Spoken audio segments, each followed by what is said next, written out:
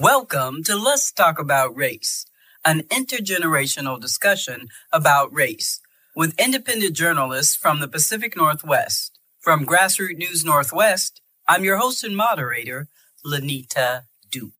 Hi, I'm Althea Billings. I'm a journalist and radio producer in Portland, Oregon, and I'm Generation Z. Greetings. I am Professor Johnson, political analyst and educator, and baby boomer from the Lone Star State, Texas. I am Cecil Charles Prescott. I host a talk show in Portland, Oregon, and I am a baby boomer. I'm Nia Gray, the faith reporter from Pennsylvania, and I'm Generation X. Hello, my name is Mary Lee, and I live in Portland, Oregon, and I work for The Mill, the Multnomah Idea Lab. Come on, let's talk about race. Baby. Let's talk about you and me. Let's talk about all the good things and the bad things that make me. Let's talk about race. Let's talk about race. Talk about race. Let's talk about race. You're listening to Let's Talk About Race. I'm Althea Billings. As we enter a history-denying, book-burning, anti-progressive era, the crew at LTAR wants to remind the world and ourselves of the progressive history we continue to make. For this generation, the sports boycott of the summer of 2020 will go down in history as the day the balls stopped bouncing for social change. Jacob Blake, a 29-year-old black man, was left partially paralyzed after a white police officer shot him 7 times in the back outside an apartment complex in Kenosha, Wisconsin on August 23, 2020. The shooting, which happened in front of 3 of Mr. Blake's children, was captured by a neighbor in a video that circulated widely and rapidly on social media. Outrage spread quickly. It was another reason for nationwide protests for racial justice following the deaths of George Floyd, Elijah McClain, Breonna Taylor, and other Black Americans after encounters with police. Professional athletes in several leagues, led by the Milwaukee Bucks of the NBA, joined the protests by refusing to play. This was and is historical, and as the right-wing backlash and revised history continues, please do not forget the day the ball stopped bouncing. Reverend Cecil shares this perspective. When I was young, there was a moment when sports athletes stood up or took a knee to make a difference. We will see what will happen, but the lives of those athletes and those closest to them will have an enormous change upon the individuals and those people, company, corporations, and teams and communities that they touch. On this edition of Let's Talk About Race, we reflect and celebrate a moment in time. When the basketball stopped bouncing, when the pitcher stepped off the mound, and when the tennis racket stopped swinging. On August 26, 2020, NBA players stayed in their locker rooms. No, they are not. They're playing basketball. We love that basketball. No, they are not playing basketball. No, they are not playing basketball. No, they are not.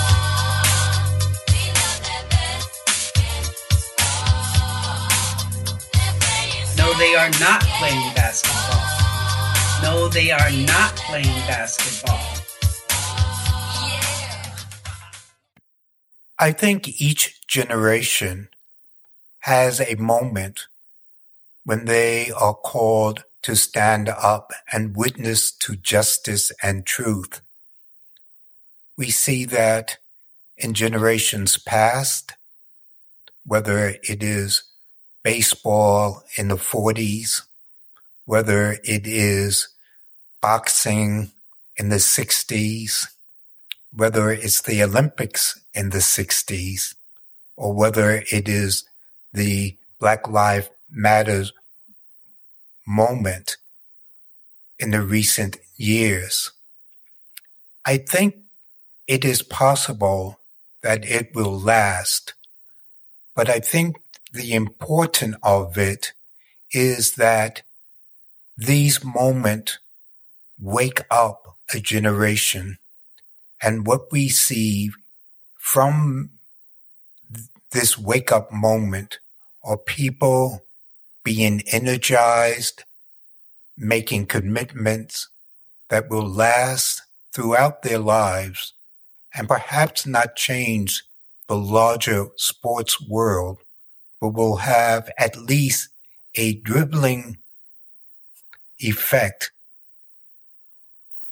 on the movement for social justice. We encourage all citizens to educate themselves, take peaceful and responsible action, and remember to vote on November 3rd on behalf of the Milwaukee Bucks. Often before these games, there have been moments of focus by the athletes on social justice. Players throughout the league have been vocal all summer about an ongoing commitment to this. You're going to see that here. Public address announcer Mike Ross. Racism has been embedded in our society for far too long. Today and every day, the NHL and the hockey community are committed in the mission to combat racial injustice and achieve a fair society for all. The NHL would like to take this moment and call out to our fans and communities to stand up for social justice and the effort to end racism. I think one interesting thing that we haven't really talked about, but I think was the factor is, the NBA players are making millions of dollars. Mm-hmm. And, there is some financial discussion to be had here, and there are business discussions to be had here. But at the end of the day, how did you guys come to the agreement that that was not the most important thing? Right. This was a part of the aspect of boycotting and not playing that I had to bring to the players, And for me, I'm a very principled person, and so when we talk about playing and not playing, the implications that has on a female basketball player than it does on a male basketball player are dire. And the sacrifice that we are making is, in a lot of ways, monetarily more for us. But I think that still speaks to the metaphor of what we dedicated this season to, Say Her Name, how women are often forgotten. And although out of all the sports that have decided not to play today, currently we are the least watched, and we realize that is a sacrifice that we're making. No, they are not. They're playing basketball. We love that basketball. No, they are not playing basketball. No, they are not playing basketball. And now with the assassination of Mr. Blake in Kenosha, Wisconsin, the Blake players have said this is enough. And so what you have is the Milwaukee Bucks team saying that we will not go onto the court. And they played, where they play is not that far from where Mr. Blake was assassinated by the cops. And so we have this ripple effect of players who have been grumbling for some time now, saying that we will not play and we will make a very vocal statement. And so you have not only high profile players such as LeBron James, who have been very vocal in these past few weeks, but all the players saying that we will not play. What will happen? I don't know. You'll have that ripple effect with the WNBA, and now you just mentioned Major League Baseball. Because to my mind, at least, high-profile players have a social obligation not only to make money for themselves, but because they are so high-profile, they have the opportunity to bear witness to social justice movements. And we'll see what will happen. Professor Johnson, how significant is this? I think it's incredibly significant, and I feel a certain amount of optimism to think they're putting a lot on the line by not playing. As you said, they've worked their entire career to get to this point, and they have basically sent a message that this is more important. I feel optimistic. As Cecil said, and you have said, it is a ripple effect. We've got 3 sports now that have come out openly and said they're boycotting. They're not going to participate. And LeBron James, they had an interview with him, or a brief interview with him, and he said that he is 100% on board with this and that he is sick of this happening. Nia Gray, our faith reporter, don't you find it interesting that these millionaires, these black males, still have to go through what Jamal, who works down at the car wash, has to go through in America? Black Lives Matter. Well, sure. And it was a rookie that was on the Bucks team 2 years ago, Sterling Brown, who was actually tased and arrested over a minor parking infraction. And it's interesting because he sued the city of Milwaukee. They gave him a settlement, or offered him a settlement, and he turned it down so that he wouldn't be so he would be able to continue to speak out against injustice. So he didn't sign the non-disclosure agreement. He didn't sign the NDA. So I thought that was very noble. But yeah, I mean, at the end of the day, whether you're a millionaire basketball player or you're Jamal bagging groceries at Safeway, the police see you. In fact, Chris Rock, and not to use crude language, said, what is a millionaire comedian in a Land Rover? You were probably going to have to cut that, right? No, sorry. You want me to say it again? With that yes, N-word? Say take one. Sorry, I was watching Malcolm X. I'm all riled up. So yes, the NBA players, they know that when they come off the court and they get in their cars, the police see them exactly as they see Jamal bagging groceries down at Safeway, that they consider them an N-word, whether they have money or not. Althea. Yeah. One thing that I think is really interesting that speaks to really the significance is that the NBA put in a lot of effort to make this season happen in quarantine. They've got a bubble going down at Disney World. They have press bubbled in with them to make sure that they could have this season and still be able to, as you mentioned before, and as Cecil was pointing out, still be able to make money. The idea is to not try to pull focus. That these, specifically for the Milwaukee Bucks, this is something that happened right where they are supposed to be representing from.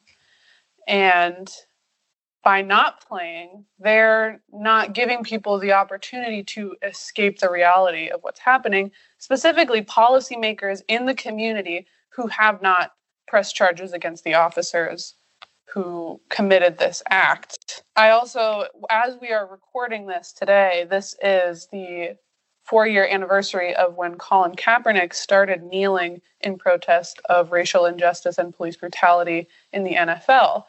And so it's interesting to see how teams in the NBA, like you said, it's not the NBA as an institution, but MLB as an institution and the WNBA are now backing off of having their games that are scheduled for this particular time, and comparing that to how the NFL treated Colin Kaepernick and essentially blacklisted him for, him using his platform to speak out.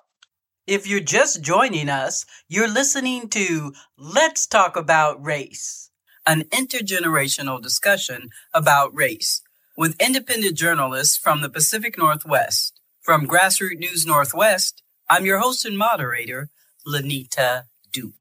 Hi, I'm Althea Billings. I'm a journalist and radio producer in Portland, Oregon, and I'm Generation Z. Greetings.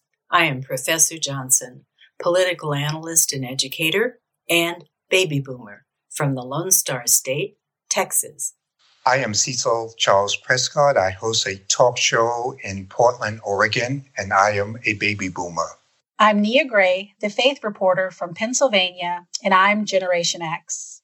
I'm Michelle Melton, and I'm an associate producer and technology reporter in Georgia, and I'm a millennial. Hello, my name is Mary Lee, and I live in Portland, Oregon, and I work for The Mill, the Multnomah Idea Lab. You are listening to Let's Talk About Race, a look back at the summer of 2020 when organized sports stopped bouncing the ball for social justice. But I'm really happy that the younger players, LeBron James, are stepping up and they're no longer just going to shut up and play basketball. Cecil? Yeah, Michael Jordan was somewhat a reflection of the 90s. Certainly social justice activism was not a new thing. Kareem Abdul-Jabbar, who played in the era before Michael Jordan, accused Michael Jordan of taking commerce over conscience. And so that I'm glad to see that a younger generation has certainly agreed to and to advocate for social justice.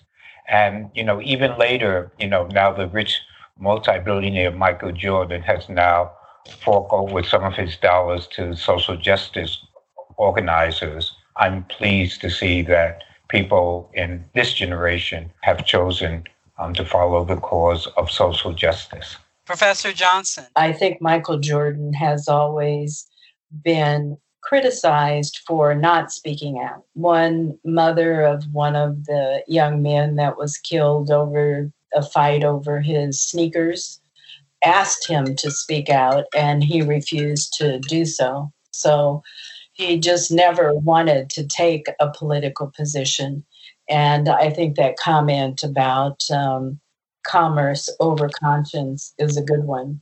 Also, the times were different. I think we have a greater understanding in this time, and social media and the instantaneous ability to find out things, and for people with phones that are also cameras to be able to expose the truth in a way that didn't happen before.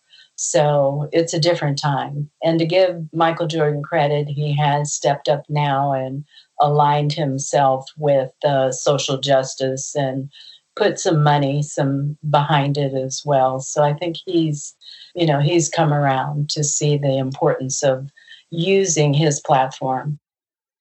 This is Nia Gray, and welcome to the Faith Report, where evangelism meets social justice. African American sports figures are no strangers to activism, from Bill Russell in the 1960s to the Fists of Fury at the 1968 Summer Olympics, where the gold and silver winners, Tommie Smith and John Carlos, stepped onto the podium and raised their fists above their bowed heads to silently protest racial discrimination. This month, the Milwaukee Bucks made an unprecedented statement by boycotting Game 5 of the NBA playoffs. It just so happens to be the 4-year anniversary of Colin Kaepernick's first kneeling during a football game to protest police brutality. The boycotts expanded into canceling the NBA playoffs for a week, and other sports organizations joined in solidarity, including the WNBA, Major League Baseball, and Major League Soccer. The Cleveland Cavaliers superstar LeBron James said, "I will not just shut up and dribble. I get to sit up here and talk about what's really important." As athletes come forward to protest and speak out against systemic racism, is that enough to influence change? The Trump White House and the GOP convention failed to acknowledge the complete stall of most American sports. But the sports world and many Americans were watching, and they were ready to act. Black athletes are superstars on the field or the hardwood, but when they're driving in their cars, they're just another black face that's often racially profiled by the police. My hope is that the protests expose to the American public that George Floyd, Breonna Taylor, and many others are not just isolated incidents, but a product of systemic racism. Many white Americans, including Donald Trump, only blame bad apples for police brutality. The deaths of so many African Americans at the hand of law enforcement is just a few bad cops, and that's to be expected. You always have a bad apple, no matter where you go, they say. In fact, in a recent survey, it showed 72% of white evangelical Protestants said that they believe that the killings of African American men by police are isolated incidents, which stands in sharp contrast to the African American Protestants who believe these incidents are part of a broader pattern of how the police mistreat minorities. This reveals a shameful truth in the church, that Jesus' message of love your neighbor and all are equal in Christ is taking a back seat, that race, not denomination or theology, is the determining factor when it comes to people's perspectives. Sadly, the survey also showed white Christians are less likely to believe the experiences of Black Americans than non-Christian whites. Racism has and still exists in the church. So-called Christians who claim to love all in the name of Jesus are being put to shame by non-church attending people. Reverend Dr. Martin Luther King also understood that political and symbolic power that sports has. He understood that the athletic field could be a powerful megaphone for civil rights and racial justice. And he famously said, "This is a protest and a struggle against racism and injustice. That's what we're working to eliminate. No one looking at these demands can ignore the truth of them. Freedom always demands sacrifice.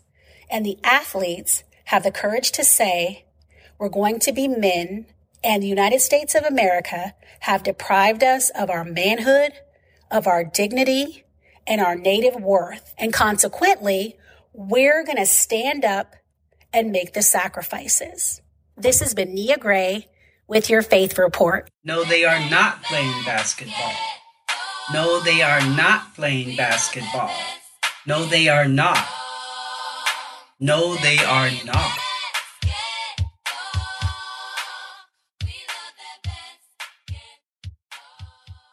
And for Fred VanVleet, who is a free agent and is literally saying what he said with maybe $30 million on the table, and yet the character of Fred VanVleet to say, we need to slow down, we need to pause, and we need to ask ourselves a question. And I said this earlier, Scott, as American citizens, every single one of us should be asking the same question. Are we on the side of right and truth or the wrong side? And are we individually doing enough? So I hope we follow the example of these high character men of the NBA. We entered with so many issues, so many things going on. COVID, the pandemic, George Floyd, social issues, political issues, so many things were at hand. It's just been an incredible off-season in camp, and now we're finally together working. But never before this year has it been so deep and so rich in the exchanges with our players in how they've taken this opportunity to teach us more and deeper about what the life of a black man is like in America, black men and women. And they've been compelled to speak out more than ever.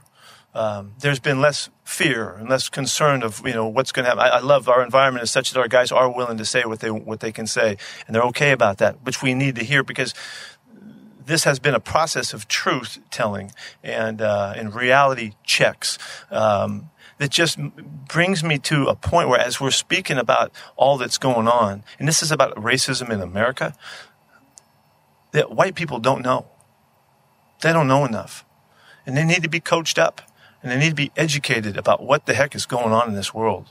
The black people can't scream anymore. They can't march anymore. They can't bare their souls anymore to what they've lived with for hundreds of years, because white guys came over from Europe and started a new country with a great idea and great ideals and wrote down great writings and laws and all of that about democracy and freedom and equality for all. And then it ain't happened. That's not what happened, because we went down this other road here. We followed economics and rich white guys making money, and they put together a system of slavery. And we've never left it, really. It's never gone away. And the really amazing thing that I've learned is black people know the truth. They know exactly what's going on. It's white people that don't know. And it's not that they're not telling us. They've been telling us the stories. We know what's right and what's wrong. We just have not been open to listen to it. We've been unwilling to accept the real history. We've been taught a false history of what happened in this country. We've been basing things on false premises, and it has not been about equality for all. It has not been about freedom for all. It has not been for opportunity for all. And it needs to be. Because this is a humanity issue that we're dealing with. This is a white people's issue to get over it and learn what's going on and to figure it out and start loving everybody that is part of our country and that want to come to our country, wherever they want to come from. Our players are screaming at us. Can you feel me? Can you see me? Can you hear me? They just want to be respected. They just want to be accepted, just like all of our white children and families and want to be. It's no different because we're all the same.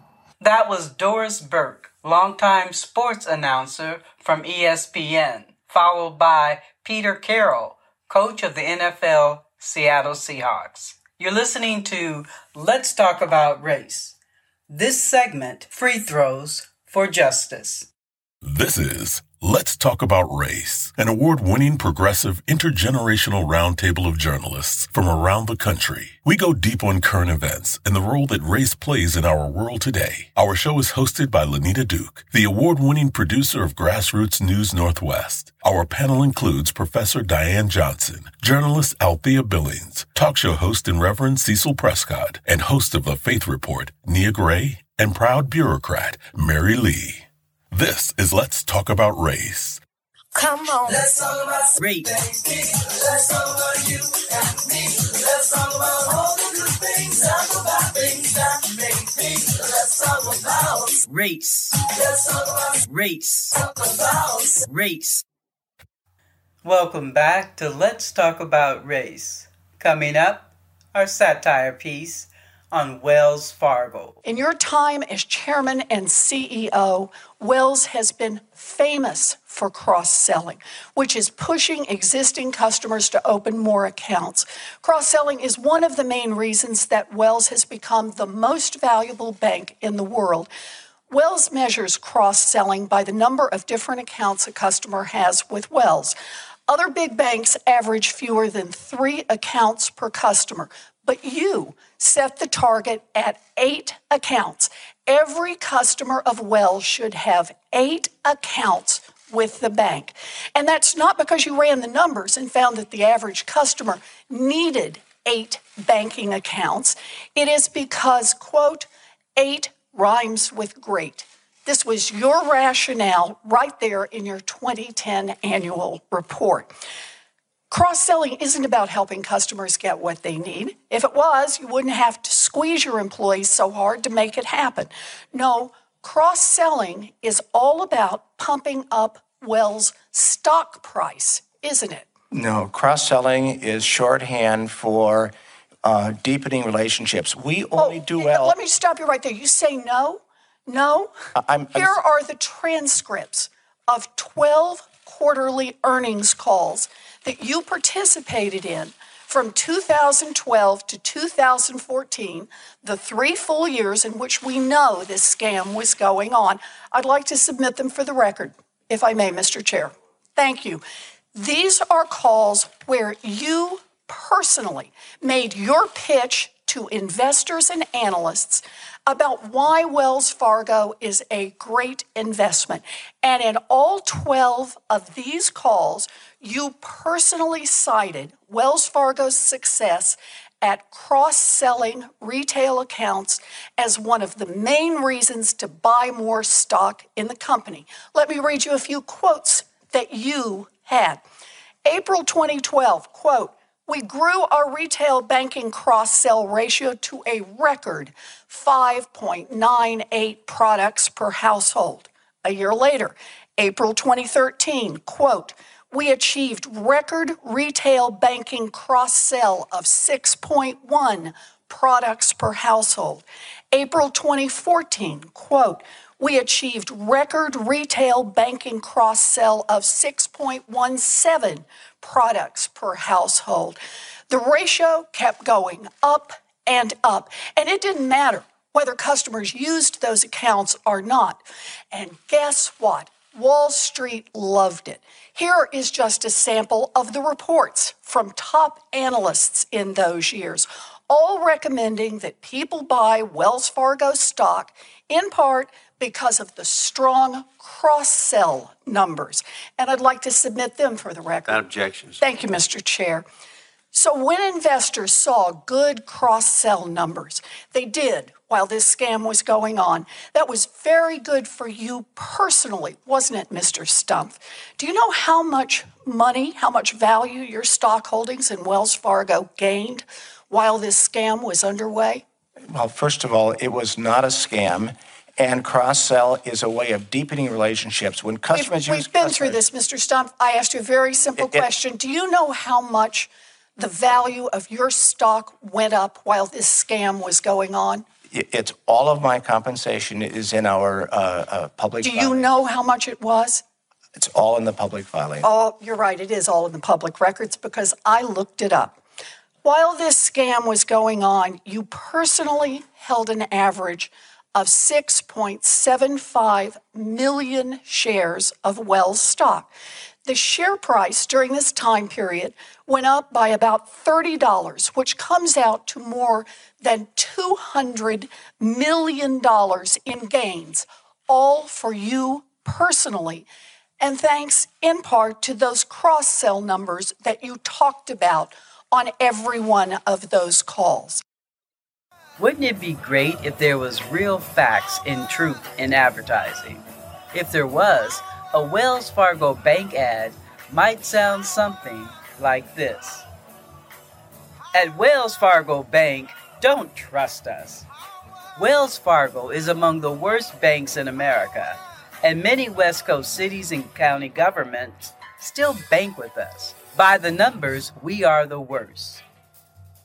We blame the calculation error in mortgage underwriting that resulted in 625 customers being incorrectly denied or not offered mortgage modifications to make their home loan more affordable.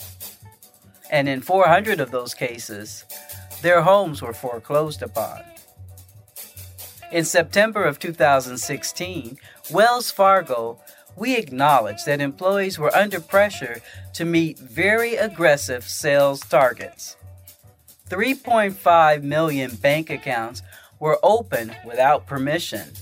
And of course, this generated fees and charges for us. And 528,000 customers were signed up for online bill payment without authorization. Wells Fargo, we treat fraud victims like rubbish by closing their bank accounts without investigating potential criminal activity. By law, a bank is supposed to investigate potential criminal activities when a customer complains of fraud. Instead, we at Wells Fargo, we closed their bank accounts and got rid of that customer. Our CEO at Wells Fargo, he lost his job, but he walked away with $134 million. At Wells Fargo Bank, we are the worst. This is Let's Talk About Race, an award-winning progressive intergenerational roundtable of journalists from around the country. We go deep on current events and the role that race plays in our world today. Our show is hosted by Lenita Duke, the award-winning producer of Grassroots News Northwest. Our panel includes Professor Diane Johnson, journalist Althea Billings, talk show host and Reverend Cecil Prescott, and host of The Faith Report, Nia Gray, and proud bureaucrat Mary Lee. This is Let's Talk About Race. Come on. Let's talk about race. Let's talk about you and me. Let's talk about all the good things and the bad things that make me. Let's talk about race. Let's talk about race. Talk about race. You are listening to Let's Talk About Race, a look back at the summer of 2020 when organized sports stopped bouncing the ball for social justice. No, they are not. They're playing basketball. We love that basketball. No, they are not playing basketball. No, they are not playing basketball. I think it's amazing how quickly in our collective minds we forget. How many years has it been before Collins received an opportunity to try again to play football? He lost 4 or 5 years at the height of his career. It's the rare occasion when sports and politics collide, and an NFL quarterback has certainly ignited a firestorm. We're talking about Colin Kaepernick. He's the San Francisco 49ers quarterback, and he's been refusing to stand for the national anthem. I mean, ultimately, it's to bring awareness and make people, realize what's really going on in this country. There are a lot of things that are going on that are unjust, people aren't being held accountable for, and that's something that needs to change. That's something that this country stands for: freedom, liberty, justice for all. And it's not happening for all right now. It's something that I've seen, I felt, wasn't quite sure how to deal with originally. And it is something that's evolved. It's something, as I've gained more knowledge about, what's going on in this country in the past, what's going on currently. These aren't new situations. This isn't new ground. It's things that have gone on in this country for years and years and have never been addressed, and they need to be. I'll continue to sit. I'm going to continue to stand with the people that are being oppressed. To me, this is something that has to change, and when there's significant change, and I feel like that flag represents what it's supposed to represent, and this country is representing people the way that it's supposed to, I'll stand. There's a lot of things that need to change. One specifically is police brutality. There's people being murdered unjustly and not being held accountable. Cops are getting paid leave for killing people. That's not right. That's not right by anyone's standards. I have great respect for men and women that have fought for this country. I have family. I have friends that have gone and fought for this country. And they fight for freedom. They fight for the people. They fight for liberty and justice for everyone. And that's not happening. I mean, people are dying in vain because this country isn't holding their end of the bargain up as far as, giving freedom and justice and liberty to everybody. It's something that's not happening. And I've seen videos, I've seen circumstances where men and women that have been in the military have come back and been treated unjustly by the country they fought for and have been murdered by the country they fought for on our land. That's not right. This stand wasn't for me. This stand wasn't because I feel like I'm being put down in any kind of way. This is because I'm seeing things happen to people that don't have a voice, people that don't have a platform to talk and have their voices heard and affect change. So I'm in a position where I can do that, and I'm going to do that for people that can't. I think a lot of my teammates come from areas where this might be a situation. Their families might be put in this situation. It's something that I've had a lot of people come up to me and say, I really respect you for what you're doing and what you're standing for. So to me, that's something that I know what I'm doing, what's right, and I know other people see what I'm doing is right. It's something that we have to come together, we have to unite, we have to unify and make a change. It reminds me of another athlete who stood up or refused to do what the nations thought that he should do. Muhammad Ali, who lost 3, 4, 5 years at the prime of his career. It has been said that I have two alternatives: either go to jail or go to the army. But I would like to say that there is another alternative, and that alternative is justice. Ladies and gentlemen, Mr. Muhammad Ali has just refused to be inducted into the United States Armed Forces.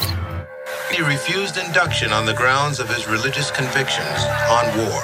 My conscience won't let me go shoot my brother or some poor hungry people in the mud for big powerful America and shoot them for what? They never called me nigga.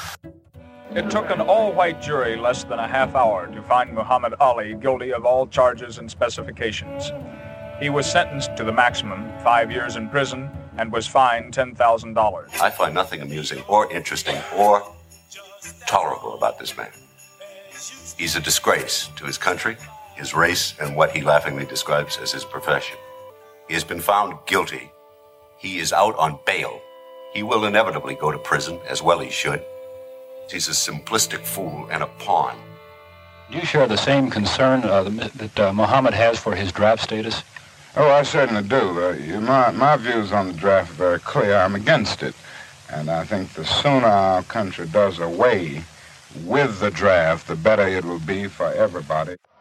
There have been many questions put to me why I refuse to be inducted into the United States Army, especially as some have pointed out, many have pointed out, when not taking the step, I will lose so much.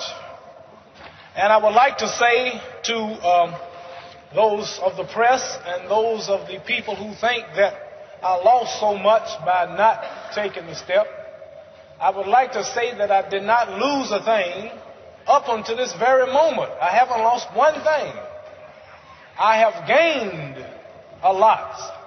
Things have a way of repeating themselves, and we will see athletes stand up, but they will pay a price.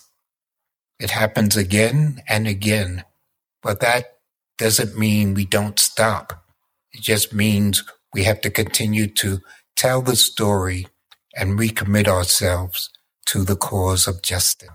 You are listening to Let's Talk About Race, a look back at the summer of 2020 when organized sports stopped bouncing the ball for social justice. No, they are not. They're playing basketball.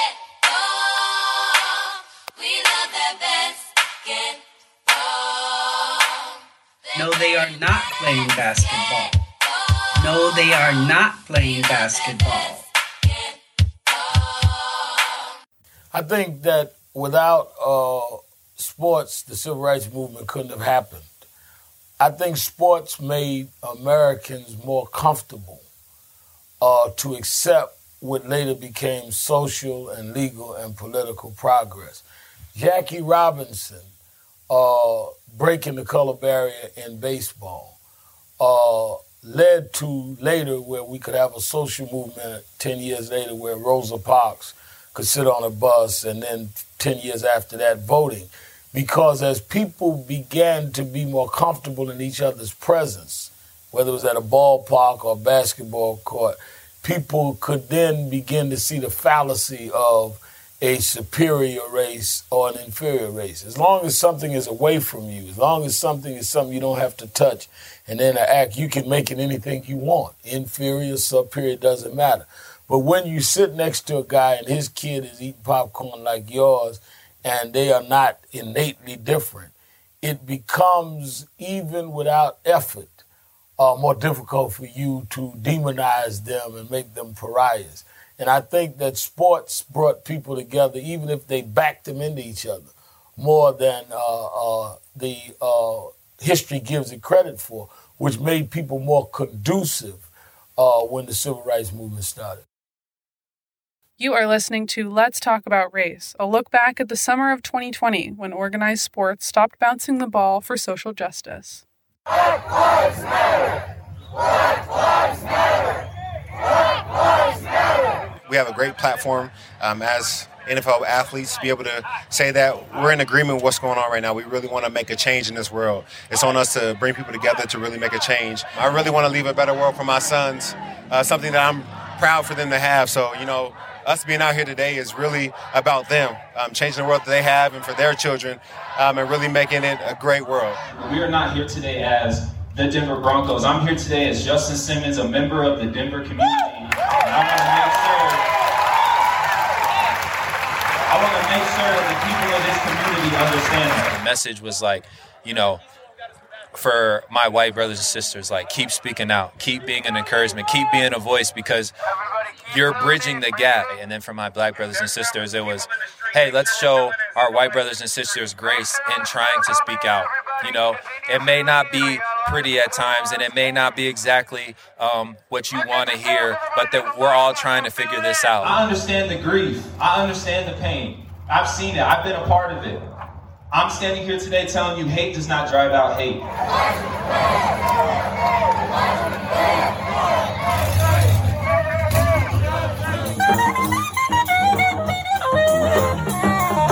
I want to show my teammates that I have their back 100% and let them know that I do see a problem as well. And that's what we're all doing here. We're all here to, you read our shirts, you read our, masks, all that kind of stuff. So that's what it's about. I think that with our platform, being a leader is crucial, and that's something I take very seriously. My mother raised me to love all, to care for all, but she also taught me the color of my skin, I might get treated different, and that happened through my lifetime. So that's one of the biggest things I want to help fight and change in America is I got a new baby girl, and I don't want her to have to go through some of the stuff I've been through. We push hate out, and we bring love in. And that's kind of what the narrative is, what we want to push, and what we want to bring to all this is we want to push hate out and bring love in. The time is always right to do what's right. Once we have awareness, we gotta come up out of oblivion. My teammates, they killed it up here. I'm in the locker room with these guys each and every day.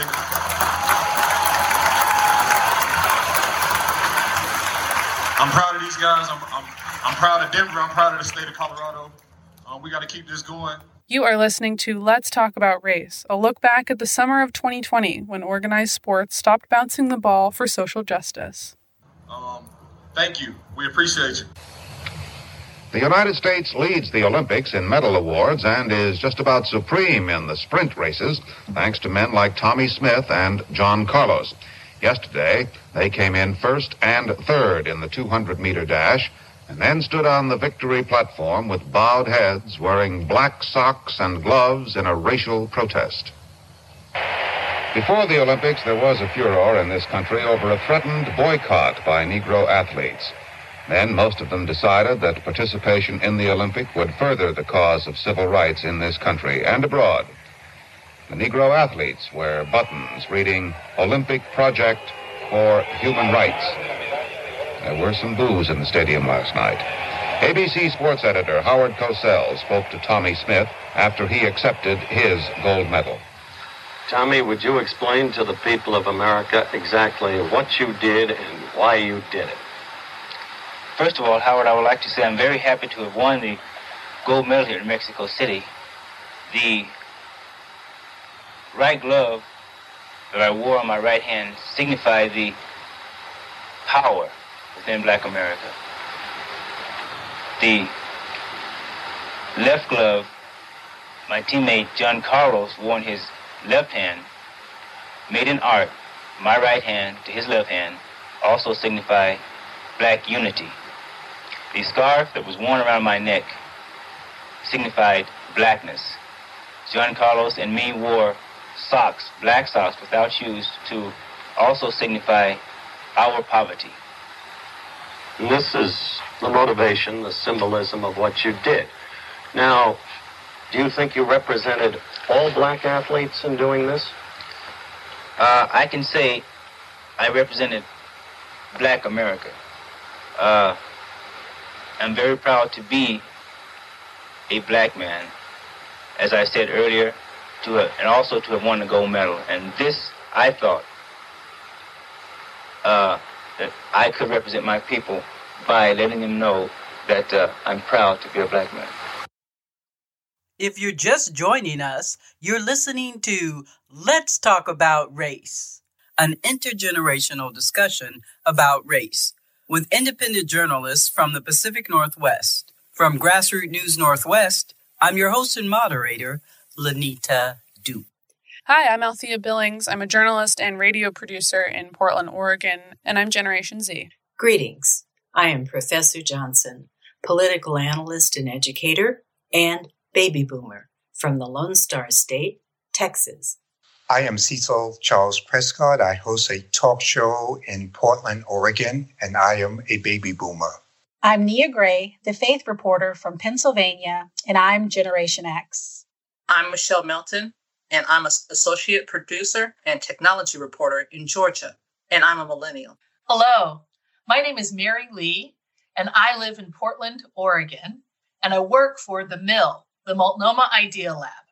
Come on, let's talk about race. Let's talk about you and me. Let's talk about all the good things. Talk about things that make me. Let's talk about race. Let's talk about race. Talk about race. And the struggle continues. But Max, what was your reaction to how each team handled their social justice actions last night? And also feel free to comment on the reaction from the crowd as well. Well, I mean, to me, that's really what it's about, the reaction from the crowd, which was very, as people said, disappointing and even maybe disgusting, I think is a better word. I think, first of all, like the most innocent explanation of that reaction, and there's some truth to it, it may be multi-layered, is that people are like, come on, we don't want to see, we just want things to be sports the way we like them and the way we know them and everything back to normal, right? Then maybe that's a reaction to that. Part of it is some bad people, who don't like this idea of social justice because they subscribe to white supremacy. I mean, that's alive in this country. And part of it is just people in low-quality information news silos where they've been propagandized against just people even standing up and locking arms and what that means. But you understand that when people say even the most innocent explanation, I just want to get back to normal, what that really means. As I've been saying, in light of this pandemic, people have a real impulse to want to get things back to the way they know them. And leagues, which are predominantly African American, are saying, well, wait a minute, many of the players and their allies are saying, wait a minute, before we get back to normal, normal has to be okay for everyone, not just some people. And there's this strong impulse in this country, and we saw it in the last general election, what's called, it's a revanchist impulse, revanchist, meaning you want to take back what you feel you've lost. And in this case, it seems to me to be civil rights progress and stuff like that, including players organizing together across racial lines to make things better for an oppressed minority, wanting to make things back the way they were. There was a campaign run on make this country the way it used to be again. And that seems to me to be at loggerheads now. One group, a multiracial coalition of people of goodwill saying we want normal to work for everyone. And another group, a minority, but a large one, says, in terms of the population, is saying, no. We want it the way it used to be, to hell with you.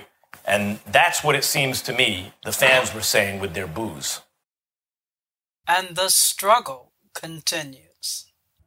Following the Mercury's 99-94 loss to the Los Angeles Sparks on the road, Texas native Breonna Turner had strong words, speaking to the media for just 1 minute and solely about the Uvalde school shooting. We have a serious issue. There's 535 people in Congress. This shouldn't be normalized. I've been witnessing school shootings for the past 10 years. Sandy Hook was my first memory 10 years ago, and we're still here. So we have to do better. According to Education Week, there have been 27 school shootings with injuries or deaths this year alone. This week's shooting comes just 10 days after the supermarket shooting in Buffalo, New York, that left 10 dead. I know this is business as usual. This is normal in America. We experience mass shootings. We go to work. We go to school the next day. We don't process because it's so normalized. Turner, who grew up just 5 hours away from Uvalde, Texas, was the only Mercury player to address the media. Teammate Skylar Diggins-Smith was by her side, but the two abruptly ended the post-game Zoom call after Turner's comments. Mercury coach Vanessa Nygaard expressed solidarity with the players. I'm very proud of our women of our league. The players of the Mercury have always taken the forefront when there's any kind of thing that they can stand up for and make a statement. And they really lead over any athletes, I think, in all the world. And I stand with them, especially speaking as a parent. The school shootings just absolutely ripped my heart out. And the struggle continues. Earlier this week, Golden State Warriors head coach Steve Kerr implored Congress to pass legislation. I'm not going to talk about basketball. Nothing's happened with our team in the last 6 hours. We're going to start the same way tonight. Any basketball questions don't matter. Since we left shoot-around, 14 children were killed 400 miles from here, and a teacher. And in the last 10 days, we've had elderly black people killed in a supermarket in Buffalo. We've had Asian churchgoers killed in Southern California. And now we have children murdered at school. When are we going to do something? I'm tired. I'm so tired of getting up here and offering condolences to the devastated families that are out there. I'm so tired of I'm tired of the moments of silence. Enough. There's 50 senators right now who refuse to vote on H.R. 8, which is a background check rule that the House passed a couple of years ago. It's been sitting there for 2 years. And there's a reason they won't vote on it, to hold on to power. So I ask you, Mitch McConnell, I ask all of you senators who refuse to do anything about the violence and school shootings and supermarket shootings, I ask you, are you going to put your own desire for power ahead of the lives of our children and our elderly and our churchgoers? Because that's what it looks like. It's what we do every week. So I'm fed up. I've had enough. We're going to play the game tonight, but I want every person here, every person listening to this, to think about your own child or grandchild or mother or father or sister, brother. How would you feel if this happened to you today? We can't get numb to this. We can't sit here and just read about it and go, well, let's have a moment of silence. Yeah, go Dubs, you know. Come on, Mavs, let's go. That's what we're going to do. We're going to go play a basketball game. And 50 senators in Washington are going to hold us hostage. Do you realize that 90% of Americans, regardless of political party, want background check, universal background check? 90% of us, we are being held hostage by 50 senators in Washington who refuse to even put it to a vote, despite what we, the American people, want. They won't vote on it because they want to hold on to their own power. It's pathetic. I've had enough. Well, that's our show for today. Thank you so much for listening to Let's Talk About Race. I like to end the show by saying every day and in every way, we hope you agitate for social change. Thank you for listening. For more information on Let's Talk About Race, visit us on social media. We're on Facebook at Let's Talk Race 1, or check us out on Instagram at LTAR Show or www.letstalkrace.net. The following program has been produced by Grassroots News Northwest. Gray, the faith reporter from Pennsylvania, and I'm Generation X. I'm Michelle Melton, and I'm an associate producer and technology reporter in Georgia, and I'm a millennial. Hello, my name is Mary Lee, and I live in Portland, Oregon, and I work for The Mill, the Multnomah Idea Lab. Come on, let's talk about race. Let's talk about you and me. Let's talk about all the good things. Talk about things that make me. Let's talk about race. Let's talk about race. Talk about race.